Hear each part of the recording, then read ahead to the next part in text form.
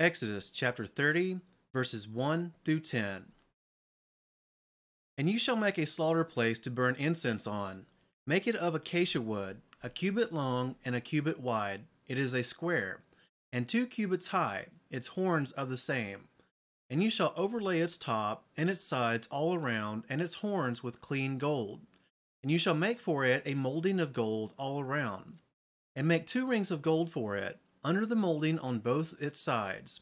Make them on its 2 sides, and they shall be holders for the poles to lift it with. And you shall make the poles of acacia wood, and overlay them with gold.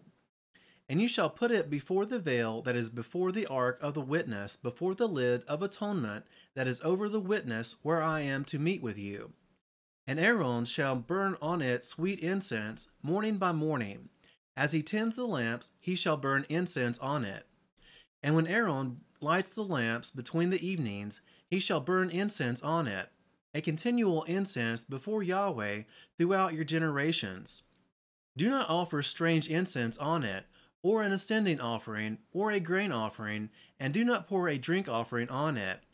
And Aaron shall make atonement upon its horns once a year with the blood of the sin offering of atonement.